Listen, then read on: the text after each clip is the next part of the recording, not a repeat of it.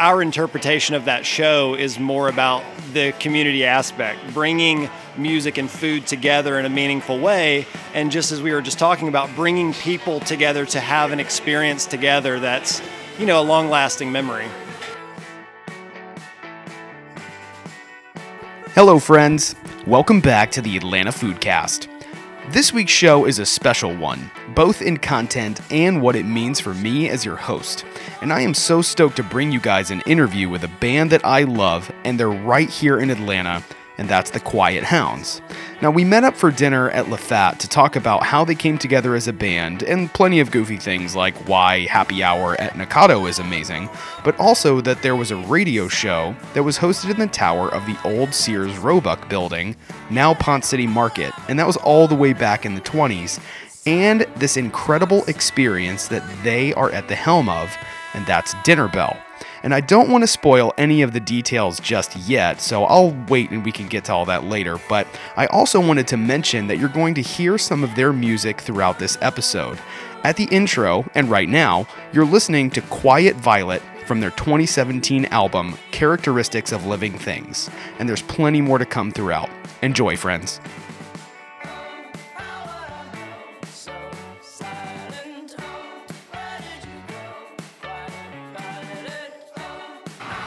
Okay, so we're just recording. We're just going to roll right into it. So, first and foremost, I guess we should get the easy things out of the way. I usually like to introduce people, but I think it's way more interesting, especially since you guys have food in front of you, or at least two of you do. Let's just go we'll go clockwise. So to my left, who are you, sir? My name is Michael Dorio. And? What do you do, Michael? I'm a native of Atlanta, born and raised. And like Ben, I was raised in the food industry. And I love to eat. And maybe we'll put some actual formalized question in here. So, what instrument or what is it position in the band? I don't know. What do you say? What do you play? I play in the guitar band? in our band, and I really feel like in studio we kind of try to all play whatever we can to make the song. But my studied instrument is the guitar for sure. I've heard of the guitar. I like the guitar. God, are you done yet? Yeah. You're still eating. Yeah, that is true. So to Michael's left, to my directly across the table is... Hello, my name is Deke Spears. I'm currently stuffing my face with some excellent crab noodles. So good. Here from Lafat. It's excellent. It's a nice night over here on the west side. It's great. Yeah, this is a good... it's a much better way to do an interview when you're actually eating delicious food than, having some sterile kind of studio environment. Not everybody knows this, but this is the format that I'm testing for everybody else. So this is going to be every episode. It's can you meet at 7 o'clock at Lafat? Right yeah. Can you meet us over at Lafat? And we're gonna have to get some drunken noodles. But this is great. Yeah, Deke, it's nice to meet you. Yeah, nice to meet you. I'm the bass player in the band. I produce all the music and that kind of thing. So we're kind of a very homegrown band together. We all kind of have specialties that we bring to the table. We sometimes kid we're more of a marketing agency than a band. We spend most of our time coming up with strategies to do interesting things as opposed to rehearsing like most bands. So, but yeah. That's a good strategy, though. It's a band masquerading as a marketing agency. You guys could, conquest on other people's business really well. I think we just lost our business to a band. Or a marketing agency. Yeah, kind of. Hiding as a band. Yeah, because or this marketing agency just cut a new record. Is that normal? Does that happen? Is that an Atlanta thing? Well, hey, Deke, nice to have you on the show. Thank you. And we're just doing everybody's left. So to Deke's left, who are you? Hey there. I'm Eric Toledo. I sing for the band the Quiet Hounds.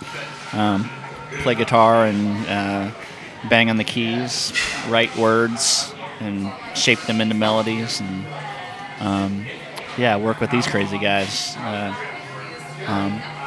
Deke's back from a bit of a hiatus, so I'm super happy to see him eating and that he is alive and well. Yeah.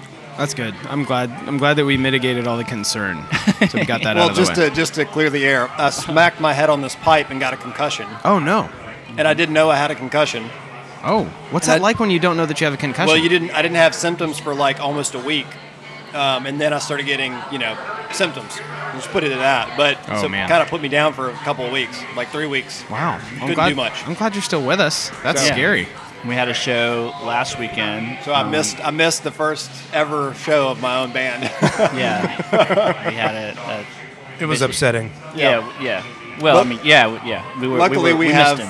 have a talented band, and one of the band members who plays pedal steel played bass for the show. Nice. And then we have a horn section, and one of the horn players sang the harmony parts that I sing and stuff. So they kind of covered and made it work. So. Oh, that's good. Well, I'm glad that you're still with us, man. That's huge. That's huge. It's important. That'd be. I mean, by no means am I wishing for this, but that would be a pretty incredible story. It's like, yeah, Deke didn't make it. I don't like that story. We would have made so much money. Yeah. Deke is concussed and couldn't make it this evening. So that's the name of the next record. Yeah. Concussed. Deke is concussed. That's not intellectual property or anything like that. That's for anyone to use. But I want to start out this episode of the show with you guys, kind of how like I start out with every single one of my guests. So I guess again, just like going around the horn, or just like kind of jump in whenever you want. But I want to know from each of you, where are you from first and foremost? Like where'd you grow up, and who cooked for you growing up, and what kind of cook was he or she? I grew up in the city of Atlanta. My parents owned 2 restaurants, one in Virginia Highlands and one downtown, both Italian-derived. My father's family is Italian. I grew up eating from those chefs and at home, a very big cooking family, and grandmothers that cooked, and my mom's family is Lebanese, so I had an amazing mix of Italian food and Lebanese food, home-cooked all the time. And I worked in those restaurants, both in the back of the house and the front of the house. So I feel like I learned the importance of not only serving other people, but what it means to cook your own food, what it means to appreciate and understand what it means to eat dinner every night. Yeah, for sure. Which, for us, I think a lot of people, especially in the circles we run in, take it for granted, but there are people that don't eat meals. So I've always taken food very seriously, probably too seriously. So I just adore it, and I love the act from cooking it to serving it to, making other people happy with it. Yeah. Oh, that's cool. That's cool. I'm glad. I mean, I know that we already knew this about each other, but kindred spirits of growing up in the restaurant industry. Yeah. If you ever need recommendations for where to eat, Michael's the source. Nice. I like that. You got to have at least one. Someone's got to point everybody in the right direction. But Deke, how about you? Where'd you grow up, and who cooked for you growing up? So, I grew up in the mountains of North Georgia. The closest landmark place that would be recognizable is Helen, Georgia. So I know Helen. Like the little German. There's an amazing Oktoberfest that happens in Helen. So I didn't live in Helen, but close to Helen. But growing up, the interesting thing about food for me that I can remember is that my dad and my aunt and my grandmother all kind of live on the same piece of property. So they all have houses close to each other, and we had a shared garden. So, the garden was like a football field garden, a big garden. And, we would till it, and plant every season and stuff. And so I grew up eating that, a lot of vegetables out of a fresh garden, which was really cool, and something that I wish I had somehow retained in terms of skill, because I've had not very much success making gardens as an adult. Yeah, drop it on in. Here, coming in. Do you want to be a part of a podcast without even really knowing? That's all right. It's okay. Introduce yourself. We'll teach you the ropes. What kind of beer we got here? Yeah, it's really easy to learn. Don't worry. That's really cool, though. I was gonna say, some of the quote unquote gardens in the country are really borderline farms. That's a lot of land, you know. And my father-in-law, it's really more of a farm. It's really not a garden. I mean, it by definition is a garden. But when you look at it, you're like, this is really complicated. Yeah, I have an uncle in Athens who has one of those farms or gardens that's a farm. Yeah. A farden? That sounds terrible. Don't say that. No, don't say that. A garm? I don't know. We're not going to play that game. But yeah, a lot of my family is really into growing their own food and stuff like that, and which is really cool. I think that's probably something later in life that I'll be more into when I have more property, probably. Yeah. A little more space to do it. But yeah, so that's kind of how I grew up eating, just like garden vegetables. That's awesome. Yeah. That's my story. That's good. So Eric, how about you, man? Where'd you grow up? Where are you from? And who cooked for you growing up? All right. Well, I grew up just north of here in a little town called Athens, Georgia. Both my parents are faculty on UGA campus. My father was a food technologist, so lots of experimentation in the kitchen growing up. I will say that both my parents are meat eaters, so we had a lot of meat on the table. And we also had a farm. We grew up on 12 acres of land, so my dad planted corn and spinach and beans and stuff in the back. So we always had fresh greens to pull from. But both my parents cooked, so because of that, it was like it became kind of this game that they played, where it's like who can kind of outcook each other, and what experiment will the kids eat. So there was a lot on the table. At any given time, you'd have like 3 different meats on the table, and at this point, my parents had perfected the art of the brisket, the steak, the pan-fried salmon, all of that good stuff. So I've had the pleasure of eating at the Toledo household many times. It's an amazing event. That's awesome. That sounds great. Yeah, so I was pretty spoiled. But yeah, I mean, I'm not the connoisseur that Michael is, but we have our favorites around town and pride ourselves on those favorites. So I don't think there's ever anything wrong with being spoiled in food. Having a refined palate, especially to look at a large portion of the food industry today's I think it's great to understand hey, that has brown butter in it. Good for you for knowing that. Good for you. Definitely good for you. But that's actually a perfect segue, Eric, because I actually want to know. So with you guys being here in Atlanta, tell me a little bit just about some of the places that you guys really like to eat. Where, if you guys eat as a band or just individually, what are some places that you guys just really like around town? Sort of regulars that we frequent as a band. La Fonda is a favorite. It's super casual, and it's always good. Yeah, it's just they're super consistent, and lots of sort of nice ambient light, for us to have our sort of collaborative conversations. La Fonda's steadfast. It is. We my wife and I take our kids there. It is and there's something really strange about La Fonda. You order, and somehow they already knew what you were going to order, and it is at your table in hot. And hot. So it in wasn't like it was sitting there. No, in negative 15 seconds. They're that guy's going to order fish everything tacos. on the menu is some combination of the exact same ingredients, so Yeah, I guess that's part of the magic, though. Yeah, exactly. They're it makes it sound different. This is the same thing with a different name, plated the same, but you think it's something different. Yeah, you plated this a little bit differently. It was and you charged me $3 extra for it. Yeah, so. Who's winning here? We love it. La Fonda's is just a staple. I mean, my family and I love just going down the street to Osteria. It's just it's classic Italian, and they do it right. It's pretty consistent too. My wife and I love to go to Serpa's. That's in the Old Fourth Ward. Great spot. So good. And then I don't know if you guys had Boca Lupa. Yes. Yeah. Boca Lupa is amazing. Yeah. That's a place that needs more recognition. Yeah. It's a place that you go and then everybody talks about, man, I went to this restaurant called Boca Lupa. I think everybody has that reaction, have you heard of Boca Lupa? Yeah. It's a great spot, man. Right. Yeah, big time. Just by virtue of the fact that there's practically no place to sit makes it desirable. That is true. That is kind of the antithesis of the Atlanta restaurant. It's we can't do 140 people, but we can do 19. Yeah. Really well. Yeah. That's a so those are my favorites. Yeah, right on. Yeah. How about you, Deke?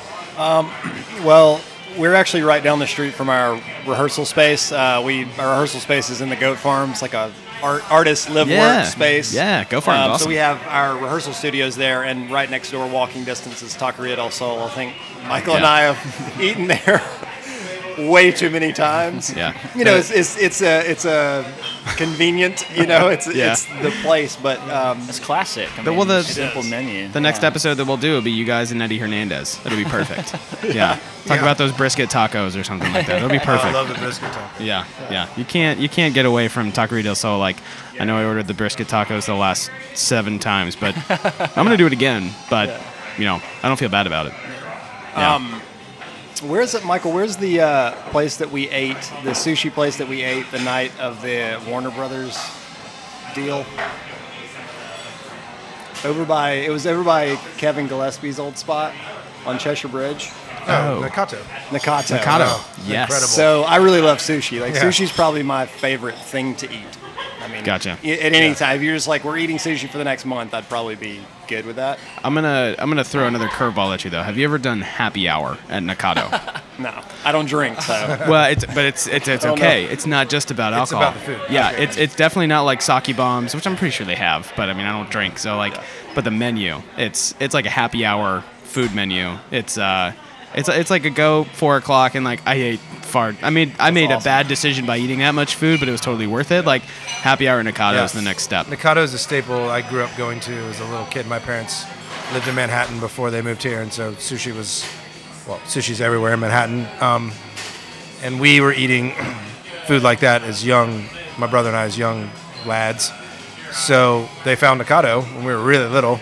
Yeah. Like, well, let's just go here and just hit the sushi bar with our kids, and I've never forgotten that. So whenever people, there's some great sushi in Atlanta. Oh, other yeah. spots. Oh, yeah, no doubt. But No if doubt. people want to just go like for a comfortable, really delicious meal of sushi meat, we take them to. I like to take people to sushi meat. I like to take them to Nakato at least once. I mean, it's just an amazing like old school place. It just, again, consistency. They're always sweet in there. Yeah. It's generally packed. Yeah. what was so cool about it is just getting the chef to do whatever they want. It's not like order something. It's just like, just bring out a bunch of stuff. Yeah. We did omakase for sure, and they were yeah. just so happy to tell us about everything we're eating. Didn't we have? Is that the night we had the little baby squids? They were a little tiny. Yeah, that was the best dish. I'd never had that. I literally said, "We're open. Hit us with whatever you got." Oh, man. And he gave us this little beautiful Japanese bowls. We each had one with the tiny. It almost looked like cartoon anime squids. The cutest little full baby squid in its entirety He with just this bit his head delicious off. scallion sauce. And he's like, eat the whole thing with your chopstick. Just take a bite. It's unbelievable. Wait.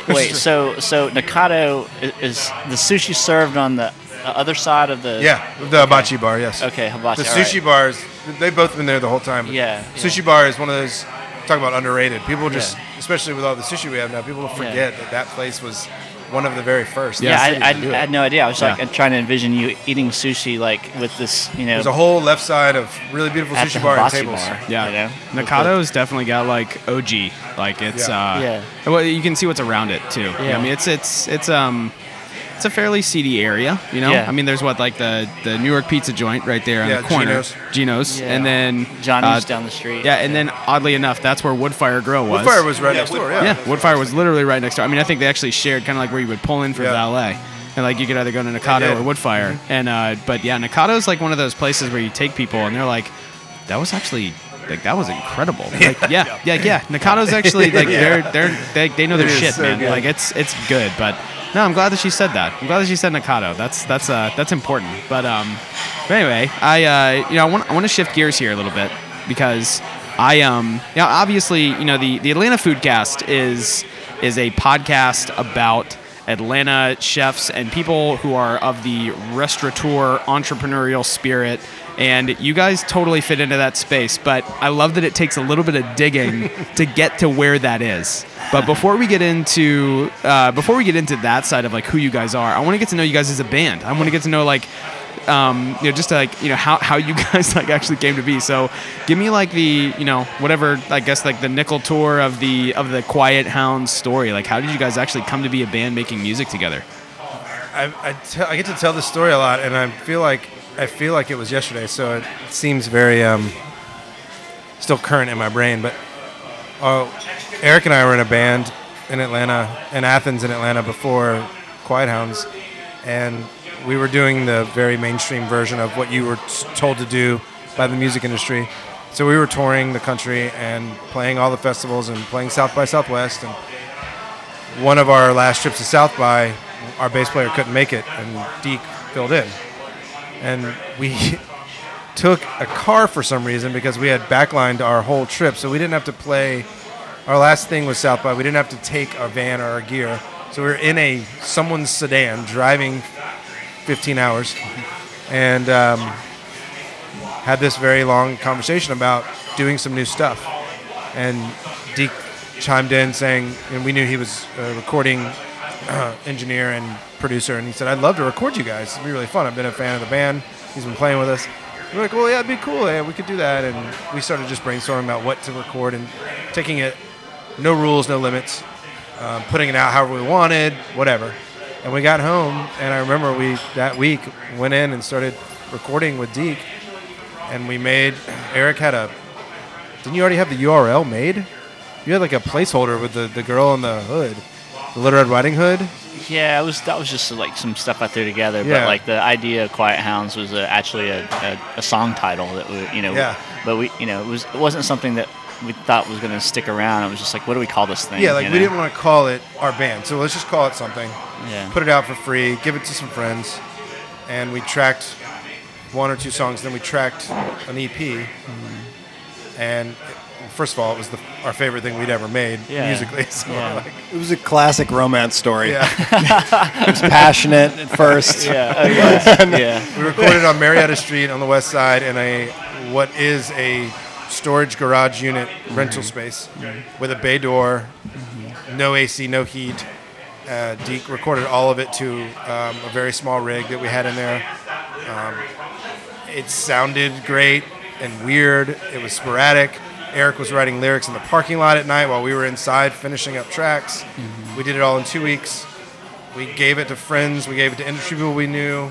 We Just to see what would sent happen. the bloggers, and it just stuck. People just, I mean, in my perception of it, being in the band we were in for so long, touring and working so hard with no real reward, having in 2 weeks' time people lose their mind over an EP felt really nice. It was like, oh my God. Yeah. It's the same guys. It's us crafting the same basic music, and we just ran with it. Yeah. Man, what year was this? 2011. 2011. Wow. We decided not to do anything like we'd ever done in a band. So all standard rules are off the table. We're not going to play clubs. We're not going to play at 3 a.m. We're not going to do anything we don't want to do. And that also seemed to work, strangely. Yeah. We played our first show at the Goat Farm. Deke was living there at the time and asked Anthony and Chris if we could take over like one of the spaces. This is early in the Goat Farm. They hadn't opened a lot of doors yet. Yeah. They found a big, huge, in the B building, a big, huge room filled with storage. Cleaned it out for us. Deke built a stage, built a PA. We invited friends and family. We had a $5 ticket. 500 people showed up. What? We had no press. No one knew who we were. We had no clue what was going on. Wow. Just wild. And we played that show, and I remember just being like, oh, Guess we better keep doing this. this works. And that was it. We didn't stop from there. We had obligations from the current band we were in. We played them out that summer. We still were touring for that, and we had some publishing obligations and some records we had to make with that band. We did very quietly and just finished out, but we focused everything on the Quiet Hounds. But from the get-go, and I'm only saying this to segue into later in the conversation, from the get-go, it was this is going to be whatever we want it to be at any time. And if that means that we play on rooftops only 1 year, then we're going to only play on rooftops. Yeah. If that means that we're going to put out records where there will be no guitars, we're going to do that. We don't care.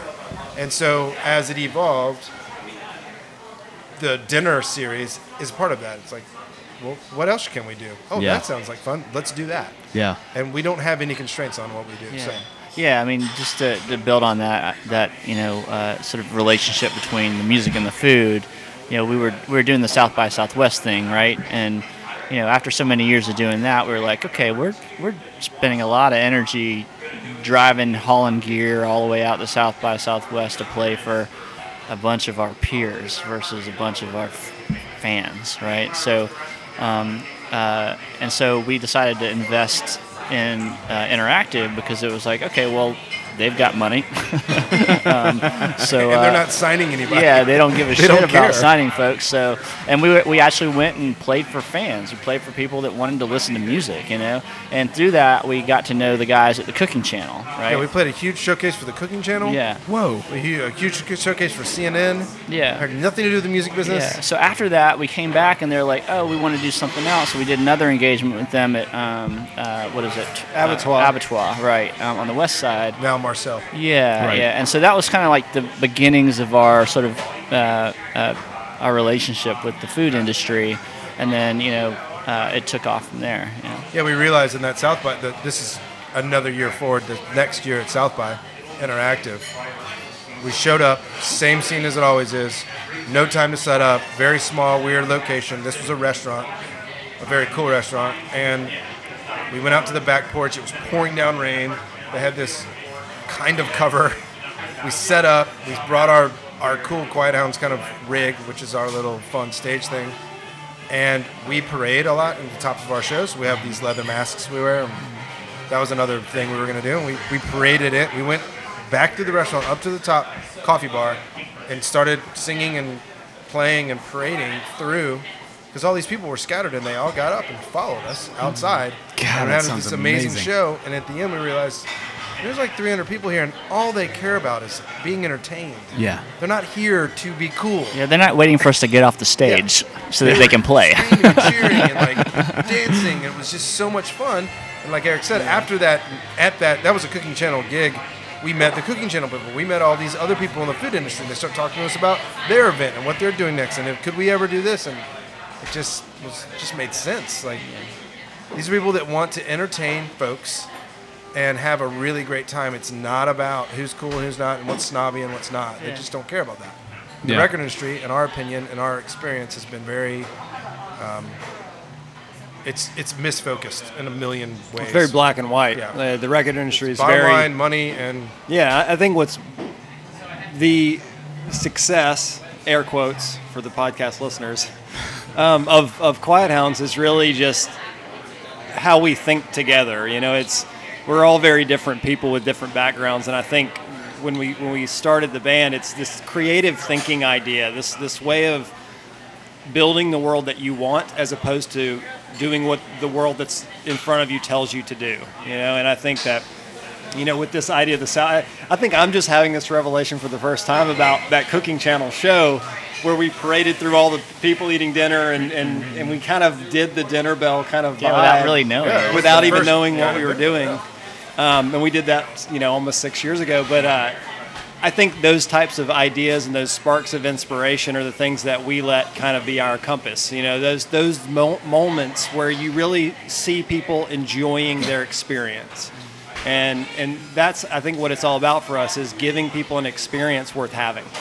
It's not just about the music or just about, watching a band perform. It's about how you feel when you're doing whatever it is you're doing, and we always want to create things that give people that experience. And what better way to do that than with food? Just, again, like I said it at the beginning of the podcast, but eating this meal while doing this makes the tone and the vibe of what we're doing now Totally. so much more happy and just Yeah. easygoing, and you're having Digestible. right. And I think that at the root of everything that Quiet Hounds does, you'll find that as kind of the seed of what we do is finding ways to create moments and experiences with people. Yeah, it's amazing too, because I think there's a lot to be said about what happens around a dinner table. And when I was hosting events for a living, there's a lot to be said about someone who does not know another individual. They, up until that point, did not know that another soul existed on this planet that they were going to be sharing a meal with. Those people share a bond that is now unforgettable, unbreakable. I mean, you can talk about all the ethereals, but it's real. like what you experience when you break bread with someone is there's something very cerebral, but also just very guttural of like how you're connecting with another human. It's almost like each person becomes disarming to one another. It's very interesting because you can be someone like, you're my mortal enemy, but like, hey, we both love banh mi. So there's something that we have there, like that can be a crucial piece of how you make a connection with someone, and but also how you communicate. Like I think it's amazing that food can really be the love language between like one person in a group of people or two people that are, met to meet, or but the conjoining factor of like how these people come to really connect with one another is food. Like that's I mean, again, we're getting like real deep here. Yeah. We don't really do this. I don't do this very much on the Atlanta Foodcast, but do it. Go there. But food is huge. It's not just about replacing calories. I was thinking about that on my way over here, thinking about listening to some of the other podcasts, other episodes you've done, and being the first kind of guests that aren't in the world that you usually focus on. Yeah. I was thinking about how we all are, because food is the last, eating together communally is the last purely innocent thing we can do as adults and not be weird about. Exactly. It just is. We had our first couple of dinner bells. We put out huge farm tables and there was no assigned seating. And it's amazing. Mm-hmm. You put two people in a car together doing each other and they want to kill each other. You put them in a line, they want to kill each other. You put them at a table and you say, here, you're going to eat dinner together. Just introduce yourselves and figure it out.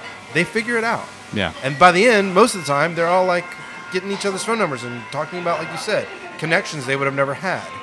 And it is the coolest thing to me that food can still join us as our jaded selves get older. Yeah, especially, in kind of like the modern climate of technology and the internet and how people communicate not in person. People communicate so much not in person anymore. And I think this idea of people being at a table together, bringing them back to being together, right? And actually having the opportunity to experience, this food is kind of like a universal language for people, and they get to experience the thing together. And I think that's, for me, the Dinner Bell series, which I guess we're going to get to. Yeah, well, and I was going to say, so I guess that's a perfect place to kind of like move into Dinner Bell, because, but one thing I want to touch on is, again, like we're kind of like shaking this down to like, now we're talking about like Atlanta lore, and but Dinner Bell as a concept actually has roots with Sears and Roebuck back in the 20s at the actual tower in Ponce City Market. Yeah, and I'm really stoked because I actually had the opportunity to go to the event that you guys did right before they were opening that like, I mean, just like all of like the different levels of this venue on the roof of Ponce. It's incredible. I mean, I was just like, this is just too cool. Like, I'm so amazed that all of this kind of like meshed together. And now you can go have like a cocktail in the tower of the old Sears Roebuck building and overlooking Midtown, and but talk to me a little bit about the actual, I guess the inspiration. Like what's the actual history that inspired Dinner Bell? So Dinner Bell RFD is the title of a radio show that happened in the 20s, RFD being the Radio Farmers Democracy. So it was this idea that it was kind of a way to bring entertainment to farmers that were basically getting off work in the evening, bringing them music. And the thing that we kind of always joke about, but is kind of true, is that a lot of the country music scene in the South started with Dinner Bell. It's very credited to the Nashville scene. That's the country music idea. But this radio show was on the cutting edge of country music in the South and it being kind of popularized. And so they had this radio show, and within the show they would do things where people would write in letters and ask about, things, techniques on the farm and all these, different things, which we've taken and in various shows turned into this how do you kind make of cornbread skillet? Yeah. Skillet cornbread, or they have guys talk about chefs. I mean, yeah. Men and women talk about food and cooking. Yeah. You can see the irony in this and like how relevant that would be for 2018. Yeah. Like that show would crush it. It would have killed. Oh my God. Like it would destroy everything else out there. So much knowledge is being tossed over the airwaves that we don't know today. So I think with the history aspect, something we didn't touch on just as like a foundation of the band is kind of like history has been part of our makeup. You know, we try to find historic buildings to play in. We try to tell stories about things that happened. We wrote a story about Castleberry Hill and the politics that were happening in the late 1800s. We wrote a song about the soldiers that died in Andersonville Prison in South Georgia. So we write a lot of shows and do a lot of events that surround historical things. And so with Dinner Bell, finding this kind of stumbling upon this idea that there was a radio show that happened in the 20s was really exciting to us. And I think our interpretation of that show is more about the community aspect, bringing music and food together in a meaningful way. And just as we were just talking about, bringing people together to have an experience together that's, a long-lasting memory. Yeah. Yeah, and, I think it was really cool being at that event at RFD Social and, hearing a little bit about the history. And Michael, I think you got up on the mic at this point. You were kind of talking about what Deke just mentioned of, it was this show and so much of it was like entertainment, but like birthplace of a lot of influence in country music. And, but then just, feeling, I don't know. I mean, again, like I'm getting like more deep than maybe I was ready for, but just like standing in that space of like thinking of just like the people that probably were standing right where I was. Famous musicians. Yeah. And just like thinking of who that could have been. And people just, I don't even know. I have no idea. Like back in the 20s, but it was just a really cool moment. I mean, again, like me and my family, we live on the Beltline. So like we, pop our heads out the front door and we see Pont City Market. Like there is so much history of just like that, 2 blocks of the east side of Atlanta that after a while you take for granted. Like you definitely like, it's just more of a, convenience factor. Just thinking back to the origin of the concept, like, we have this strange history with just that structure, that building, before it was even a thing. We played, was it like a Streets Alive or? When they right when they bought the building. Yeah, so it was during Streets Alive or one of those, but they did it as a secret pop-up show. So we worked with Jonestown to do this basically Beltline show. This is like the Beltline wasn't even cleaned yet. Yeah, it was like a dirt path basically, right? And so that was kind of like our first sort of interaction with the building. And then a few years later, they had gutted the thing, and we did a takeaway show after they had pretty much cleaned it out, but it hadn't been built out yet. So, and that's when I think the wheels started turning in terms of the history of the building, and given what we were doing at the time, we were like, oh, this could be an opportunity to celebrate Sears and Roebuck and RFD. Dinner Bell, and so it was just a conversation for I want to say a few years. It went on for a while. Uh-huh. I mean, as you know, you just said it, sticking your head out your apartment door, you see this structure. Yeah. The whole city knows what it is now, but what's funny about Atlanta, what I think you are touching on in a positive way with your podcast, and one of the many positive things is that you're telling stories that sometimes aren't being heard. Yeah. And what drives me crazy is this town has had a rough go, okay? It got burnt to the ground. We had to start over. It has zero historical value in a lot of its architecture. Yeah. And when we have the last couple bastions of architecture that are there, even if it's post-Civil War, that have history, we don't talk about it. Yeah. They buy the building, they clean it. It's the largest brick building this side of some line, blah, blah, blah, blah. Sears and Roebuck used to sell microwaves out of it. Great. That's not the end of the story. Yeah. There's so much more we've even uncovered about Sears and Roebuck the Men in that building that we actually wrote a show about it. We haven't performed that show yet, but we'd like to at some point. Yeah. And the RFD and like you were saying, standing in that little tower with a radio show that was influencing Nashville, Chicago, Memphis, from all the research we've done, taking those towns into the music towns they are now because of a radio show in Atlanta. Yeah. And I love finding that stuff and turning it over and going, well, let's just tell it. Yeah. let's tell it. Our interpretation is completely different when you come to the dinner, but we still tell the story at the top of the dinner so people understand what it was. You know? Yeah. And I think even before we started Dinner Bell, which let's just like kind of clarify what Dinner Bell is, like the Quiet Hounds Dinner Bell. Here, experience. let me lob this one up for you, Deke. All right. Hey, Deke, what's Dinner Bell? So, Dinner Bell is a Quiet Hounds experience that it's bringing the community together. So far, they've all been in Atlanta. There's a possibility that we'll take these outside of the state and go to different cities. But so the concept basically is just this. We bring a guest musician, and if you will, Quiet Hounds is the house band. Oh, nice. We find a restaurateur or a chef with a restaurant, and they are the house, and we bring a guest chef in. And so there's a collaboration of artists. You have ideas from the guest musician, ideas from the guest chef. They're collaborating with the other chefs, with the other musicians. And we're trying to create an evening of just a unique memory, something that you'll never get again. And I think even before we started Dinner Bell with our shows, we were bringing food to the shows. Every show we had, yep. We would get our friends that were chefs to come do, Adam Evans came and did the, like smoking, these big like smoke trucks at Swans. We've always been trying to do this kind of idea because there's something about food and like we've been talking about, people being together and having food together, it changes the atmosphere.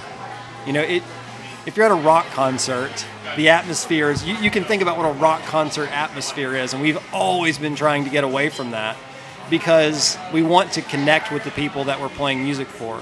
And Dinner Bell has been that experience where you get this really unique excitement of what the chef's going to do and kind of sometimes we'll do themes or concepts. They could be whimsical, they could be, deep. It depends on who the chef is or whose idea. And that's the other interesting thing is it's not our ideas. We go and everybody kind of talks about what do we want to do? What food's in season right now? What are you excited to cook?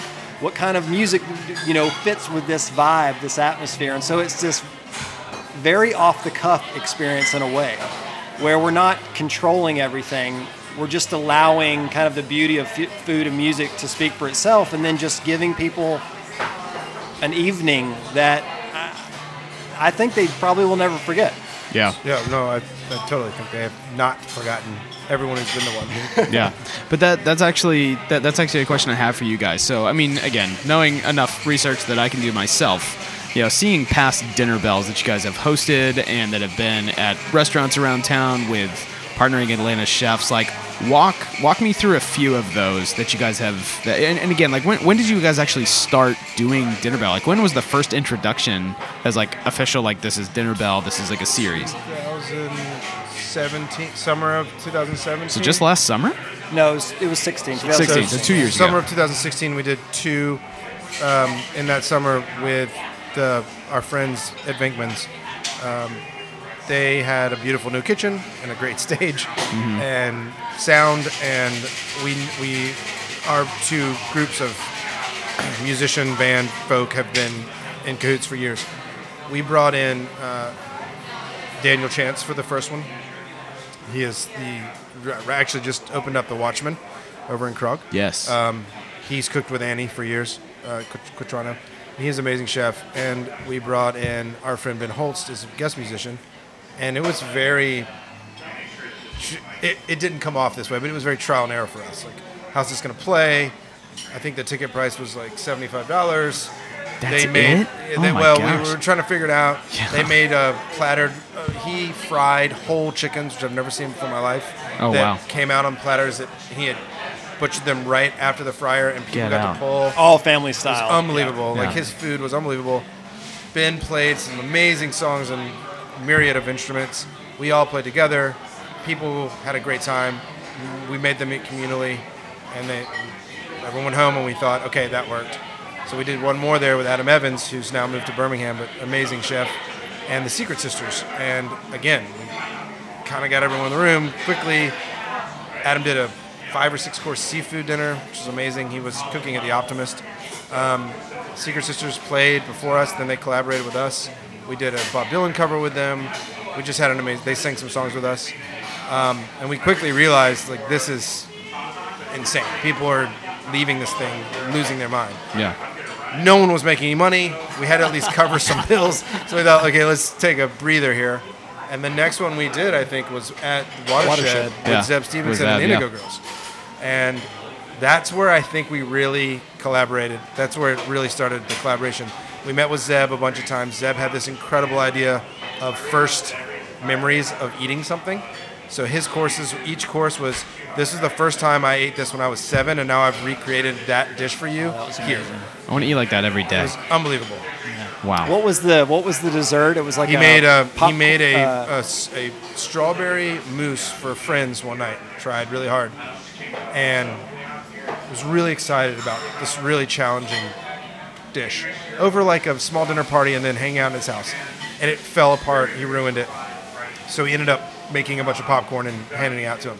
So his dish was this amazing popcorn crusted souffle, strawberry meringue custard that he has now made look like art. Right. But he told the story about his failures in it. The Indigo Girls were so amazing. They sang. They had their own set. They sang with us. We collaborated that morning in the studio and talked and played and discussed what we should do. They jumped in on songs. We jumped in on songs. And I felt like, okay, this is it. This is what this needs to be. And I gotta say here. So, enough of spending all of my life in and out of restaurants, and now for most of my adult life working in marketing of all different kinds for close to 10 years now, and a lot of that being in the restaurant world as well.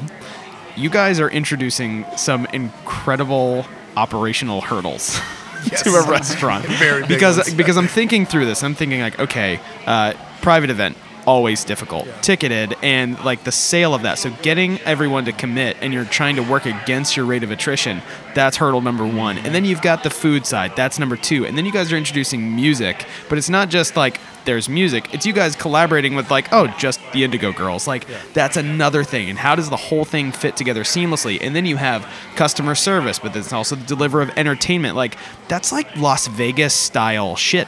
Like that's we won't lie to you. crazy. There's like a level of anxiety around every single turn. It's like, okay, we got over this. Oh shit, what's next? We're worried because we want people to have that experience you're talking about. And to tie into that idea, one of the things that we've learned is these events live and die on the restaurant staff.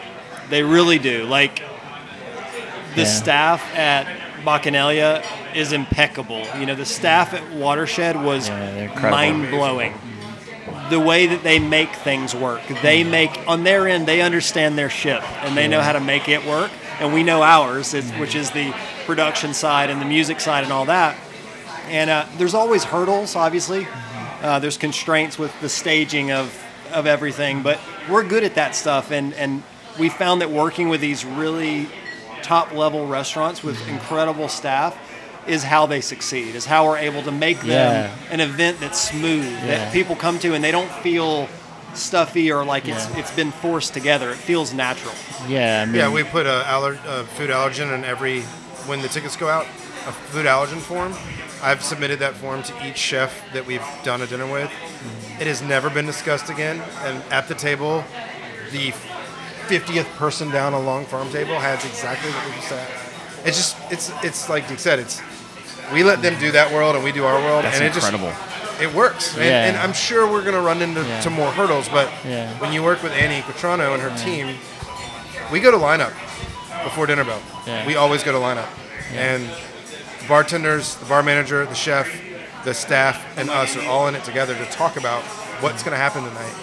And it's great, we really lean on the staff to just do what they do really well. Like we just did a show with David Lowery and at Drew Belline's restaurant 246. And they put on the spread for us for the show. It was just incredible, I think I saw some video of that one.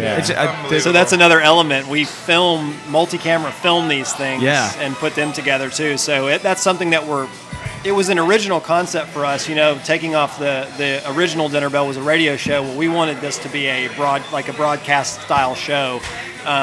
but getting it off the ground, it's let's film them all, let's capture everything and get to that point. So we're still kind of in the works of getting that dimension of it flushed out. But we have luckily captured, I'd say 90% of what we've done for Dinner Bell, which has been cool. It's a way to learn too as you go and kind of see what's working.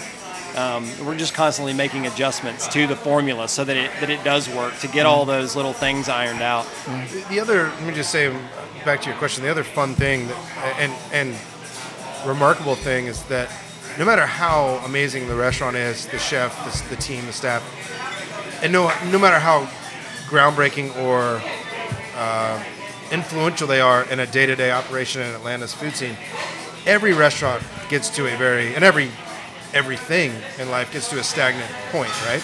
Monday through Sunday, Monday through Friday, however they're open, working, same thing, same menu for a week, a month, 6 months, maybe a kind of a mundane shift patterns.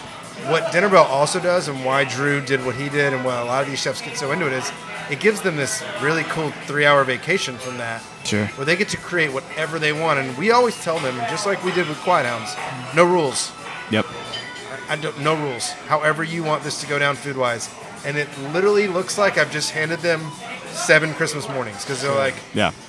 what? Like, And that's really fun to see. It's fun to see when you give an artist free reign to do what they want. And I've talked to some chefs that say, food's science, not art. There's different, perspectives on food. But to me, I still view chefs as artists. Yeah, 100%. Just that's how I relate is to art. So, but it's really interesting to see what people do when there's no boundary to what we can do. We can make it whatever we want. And this isn't the case, because I know no one's talking, but it feels like each chef tries to one up the last Dinner Bell, like every time we do one. They don't talk. They don't even know what the other, it's so funny. But they always just seem to get more grandiose as we go.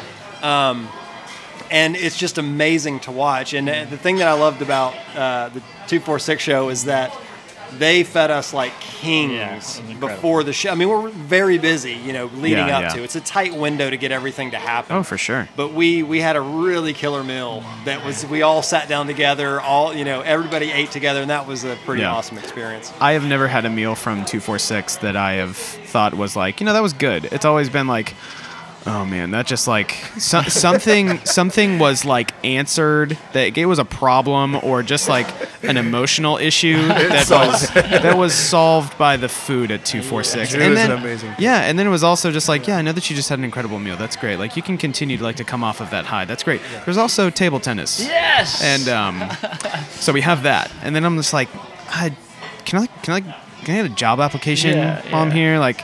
That place is just like there's magical. Something. So they were cooking outside on the grills. They did a bunch of food out on the grills, and we performed acoustic outside and brought it in.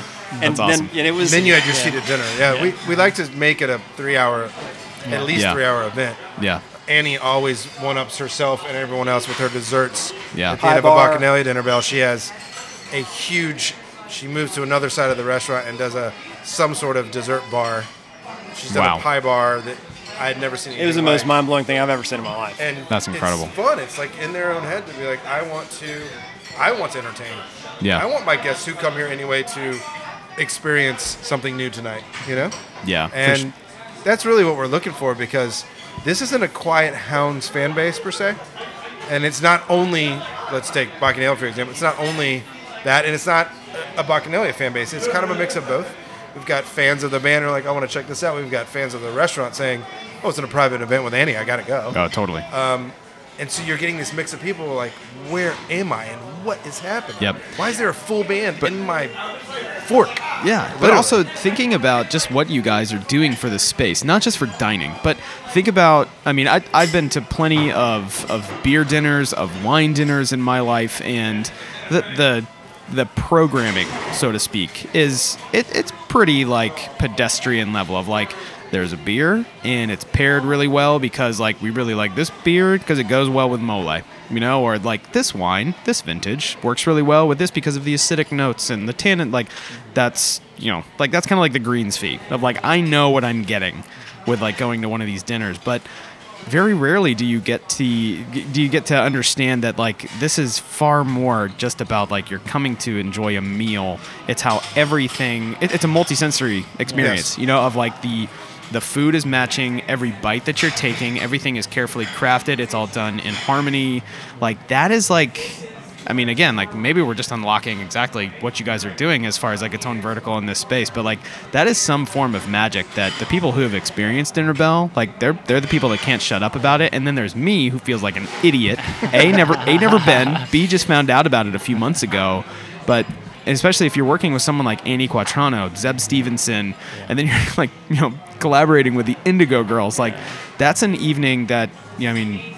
I don't know. I mean, depending on who you're talking about, like, $300 ticket, like, wouldn't even question it. Like, done. Like, no question. That's going to be a memory. And that's the side too that we're still, it's still a slow build. We're still trying to work on exactly. I mean, the idea would be to have Dinner Bell, the name Dinner Bell, be its own thing and it be a draw, right? We don't want Quiet Hounds to have to be the draw or the restaurant or the chef. We want it to be that Dinner Bell's like, this is an event that only happens so often. We've got to go, right? So we're still working towards that, and I think that we're getting there. We've kind of got the formula of how they're supposed to feel worked out. At first, we were playing way too much music. You need to give people a chance to talk. You need to give people a chance to just be. And we had to learn those lessons early, and we've gotten to the point now to where we're going, I think we played a show, right? We're used to playing, an hour and a half, 2 hours worth of music. And these, we'll do 4 songs, take a break, let people breathe for a while. Tell a story, do a couple more. But one of the really fun things that we did from the very beginning is we decided just randomly, that we were going to play Proud Mary at the end amongst the tables with all acoustic, in with the diners. Why that song? Why? I don't know. We just decided. And we have different people sing different verses. So the guest will sing. We had our photographer sing a verse once. We've had Zeb sing with us. So at the end of every one, we basically smash the glass or whatever by going out into the middle and doing some acoustic music, and we end with Proud Mary, and everybody's singing. And you've got people in their 60s, 70s, 80s, young people. Fail. Everybody's standing clapping, and screaming. It's this. That sounds amazing. I almost want to call it church. It's this different kind of feeling. Everybody's together. You all just had this amazing meal. You're singing together. Yeah, it's a 3-hour eating fest. And don't get me wrong, they're eating a lot of food, and I know what that's like. Like you said, I mean, I've been to a million of these dinners. Oh, sure. It's a task. Yeah. Especially when you're getting coursed food and it's rich and delicious. And at the end, we give them espressos and coffees, and if they want after dinner drinks and desserts, and just take a breather, and then we do this kind of 2 or 3 numbers out in the crowd and end with this song, and people, it's like the to the end of the night. Yeah. They just let it all out. Yeah. And it feels so good. It feels so good to watch people just be completely satiated and happy. And I think that just speaks so well to the disarming nature of a meal being executed, and there's something that you kind of, just throw your inhibitions to the wind, and people just kind of come as they are, and like everyone's gonna sing a song that they're comfortable with, especially when everybody knows the words. Have you guys gotten a recording of that, by the way? Huh? Like of people, like just like the gang vocal nature of that, like. Oh my gosh! We have a 360 version of it with a 360 camera with David sitting Lowery, on a dining room table with David Lowery. So we're gonna have to get like the vocal of that to like play. Like we'll take a break like right around here in this episode so people can listen to just like that energy. But that just like that to me is just the I think there's the magic right there. I think what you guys have incorporated into Dinner Bell is here's quite possibly a room full of people, and there could very well be like the 6 degrees of separation between person A and person Z. Yeah, you don't know. Sure. But like that doesn't matter. It doesn't matter that you don't know who one another are. Nope. You're sharing this experience, and it's not just like you had the same food that I did. That's cool. It's you now have the same memory that I do. That's unheard of. It's dude. Special, and I think something that I think musicians struggle with a lot in today's like music industry climate is how do you make an impact? You know, how do you create a product with your music that can't be taken for free or bartered by a middleman that just has your music for some reason? You know, what is it that we can create that's meaningful to human beings? You know, and I think that's, for us, that's where Dinner Bell has led us. We're able to kind of create an experience, and it's not just for the diners either. It's for the guest musicians and the guest chefs. Like, my goal every time is, can I make the Indigo Girls have an amazing night? Yeah. You know, because we all know, like, as a musician, you have those gigs. You're just like, okay, I got to get through it, right? There's a paycheck or whatever, and we want this to be an experience for the people that are coming to work too, right? And the bigger musicians, like the Indigo Girls, they might not feel that way, but they're playing in arenas every night to 12, 13,000 people. There's no connection. There's a barricade wall with a media staff, and they come on stage, they go off stage. What I'm just meaning the adverse of that is we give them they're in the rest. There's no green room. An intimate opportunity. Like, you're sitting there. We feed them. Like, you're going to be a part of this too, and they love it. And they talk to people and they hang out afterwards. And it's like, I remember seeing the Indigo Girls at Watershed. Both Amy and Emily and people everywhere, and at different tables, they were like drinking and talking to people. And I'm like, look at this. Mm-hmm. People are like having their last espresso and talking to the Indigo Girls at Watershed. Part of their own history, and Zeb was seated at another table, and the band were people all over. I'm like, I love this. Like, this is it for me. It's really fun to, you know, there's all this separation a lot of times between, you know, famous people and this and that, but it's really fun just to be like, we're all people, you know, and I think food is that common denominator again. We're all just people doing something together, and if there's anything that people leave with from our band, that's what I would love for them to take away. Is just like, it's not about, there's no ego involved with it at all.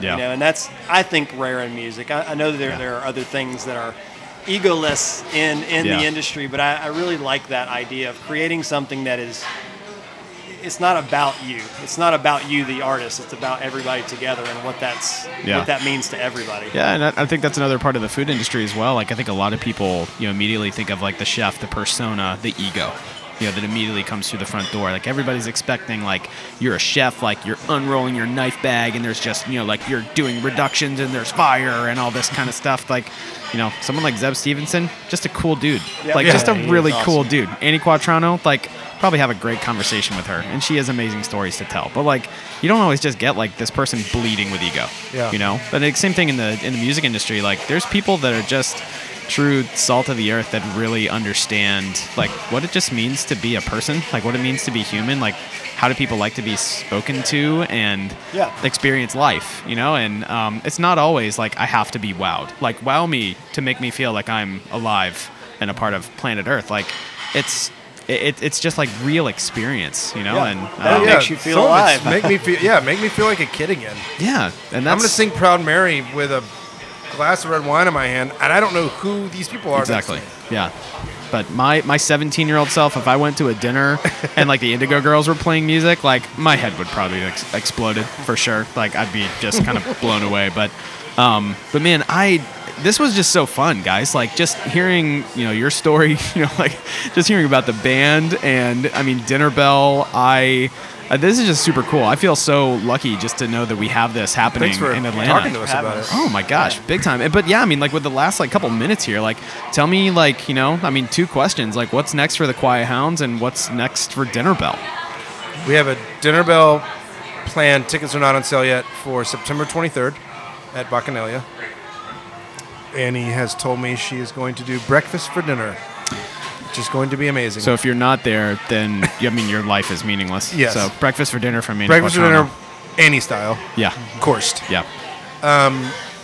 We will let those tickets out pretty soon. If you follow Dinner Bell ATL on Instagram, Twitter, and then dinnerbellatl.com and quiethounds.com also, you can sign up for that and you'll find out about the Dinner Bells.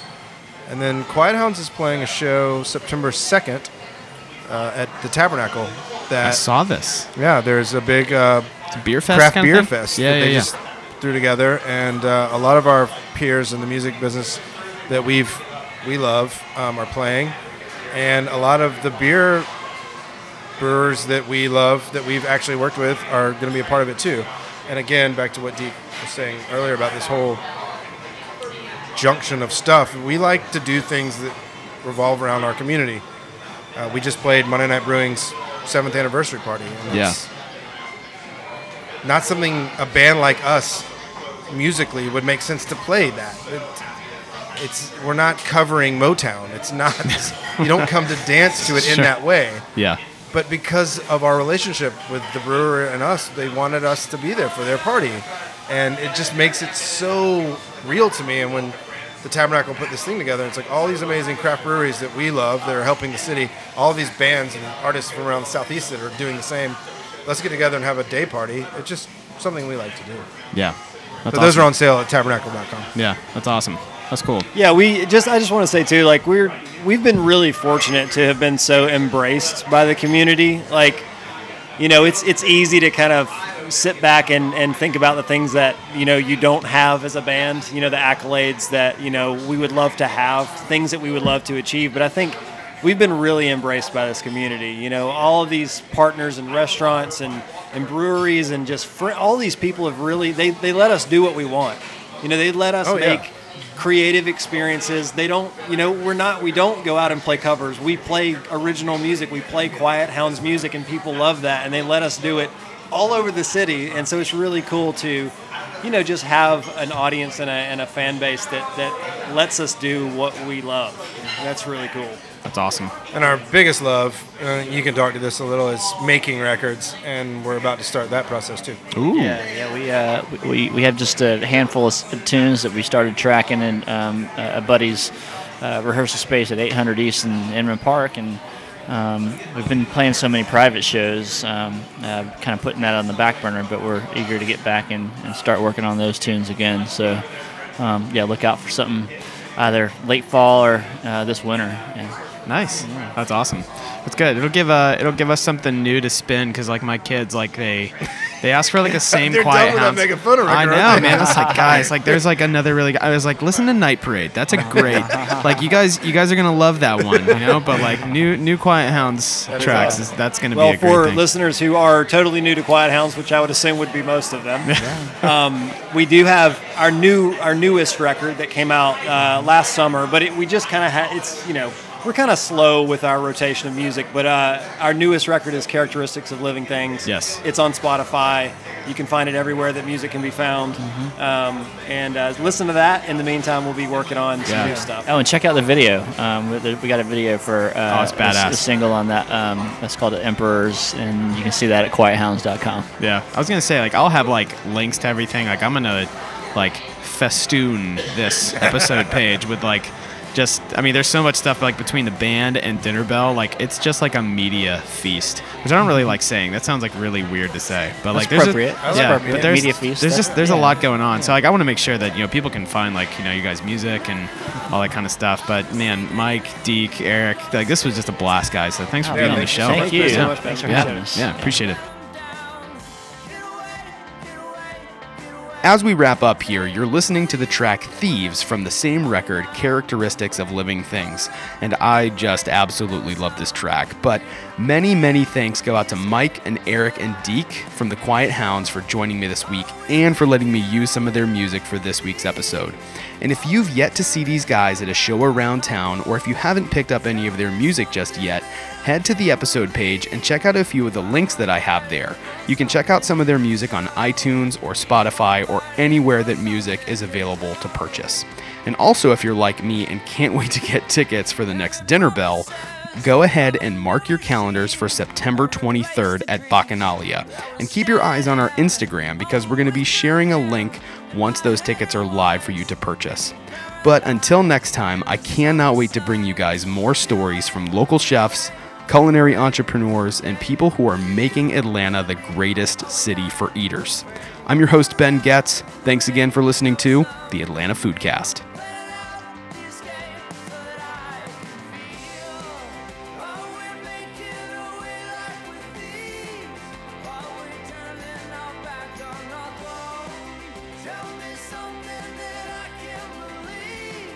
While we're fighting for something to show.